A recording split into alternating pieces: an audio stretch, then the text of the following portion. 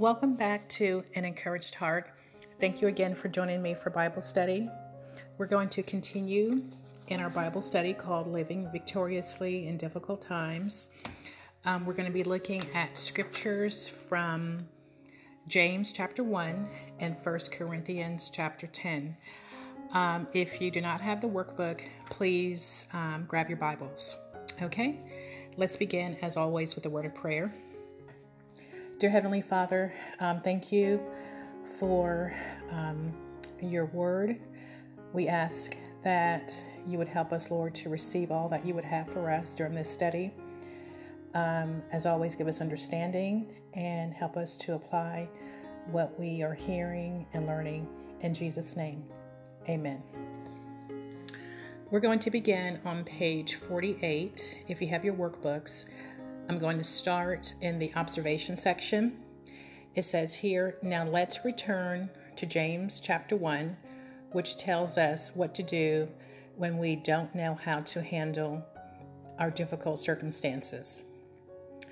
We're going to look at specifically verses 5 through 8 from chapter 1, and we're going to mark all the instructions that are written. So we're going to, again, look for instructions that are given to believers in this passage. Okay, you'll mark them by simply underlining those instructions. Okay, verse 5. But if any of you lacks wisdom, let him ask of God, who gives to all generously and without reproach, and it will be given to him. Here, it says here to let him ask of God if we lack wisdom. Okay, so that's the first instruction, to ask the Lord for wisdom. Verse 6, but he must ask in faith without any doubting. So clearly that is an instruction. For the one who doubts is like the surf of the sea, driven and tossed by the wind. Verse 7, for that man ought not to expect that he will receive anything from the Lord. Verse 8, being a double-minded man, unstable in all his ways. So let me go back through and read the 4 verses without interruption. But if any of you lacks wisdom, let him ask of God, who gives to all generously and without reproach, and it will be given to him. But he must ask in faith without any doubting. For the one who doubts is like the surf of the sea, driven and tossed by the wind. For that man ought not to expect that he will receive anything from the Lord, being a double-minded man, unstable in all his ways. Okay, we also have 3 questions that pertain to the passage, but before that there is an insight box, and let me read that also. It says the Greek word for wisdom is Sophia, which means divine wisdom. Wisdom refers to the ability of the believer to apply God's perspective to issues in his or her life. Okay, the first question. According to these verses, what are we as believers to do when we find ourselves in difficult situations? Clearly, it says here that we are to pray for wisdom from the Lord so that we can receive his guidance. Okay, so I think that's pretty clear, and that, of course, is found in verse number 5. Going on to the second question, how does God promise to help in difficult circumstances or situations? Well, again, it says that he will grant wisdom to us liberally without finding fault with us. Okay, specifically it says here that he will give it to us generously, wisdom that is, without reproach. Moving on to the next question. What are the conditions we must meet to claim this promise? We must ask in faith, not doubting. If we doubt, we are to expect nothing. Okay, so we are to go to the Lord in faith. Okay, trusting him that he will answer. Okay, we're going to also look at 1 Corinthians chapter 10, verse 13. Okay?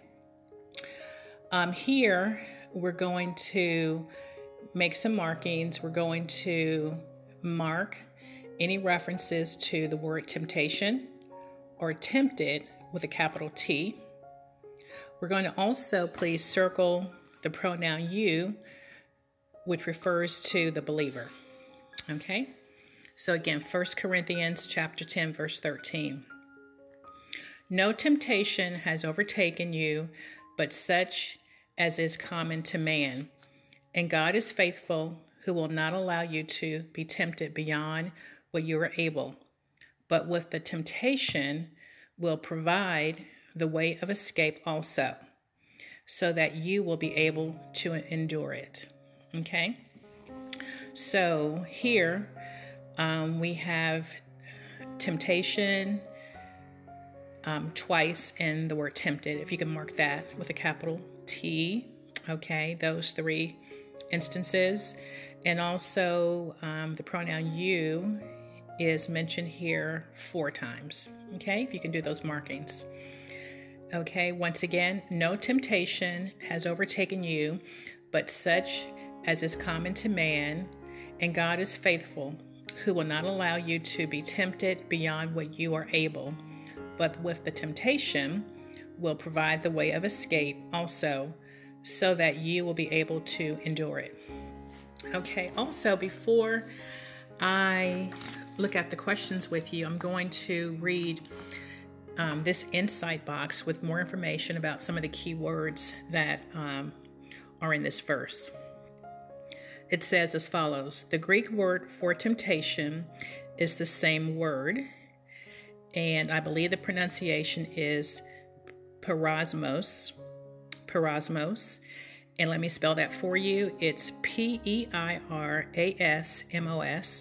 Again, that's Peirasmos, which was used in James 1:2, chapter 1, verse 2. And again, please double check my pronunciation of the Greek word as well. Okay? Moving on.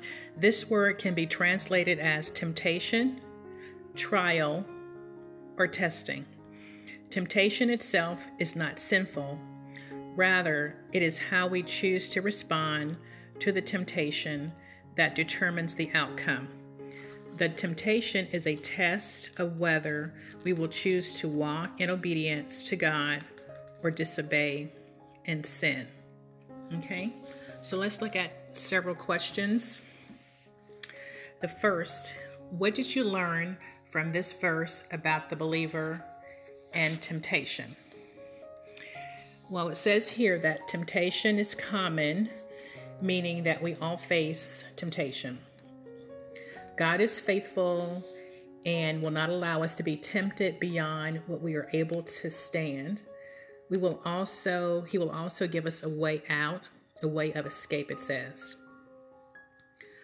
The second question, what choice does a person have when faced with temptation? By the power of the Holy Spirit, which is in every believer, we can resist temptation. Also, the Lord will give us a way of escape, it says.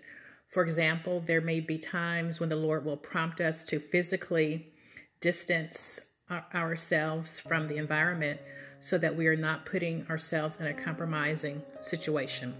Okay? The next and the last question, it says, how does knowing this prepare you to respond when you are tempted to do wrong or when you are in a trial? It is a reminder that we can rely on God to help us overcome any temptation or trial, but we have to choose whether or not we're going to yield our will to His. Well, I'm going to end this lesson for today, and we're going to wrap up week 4 in the next episode. Thank you again for joining me, and I pray that you'll have a great day. God bless you, and we'll see you soon.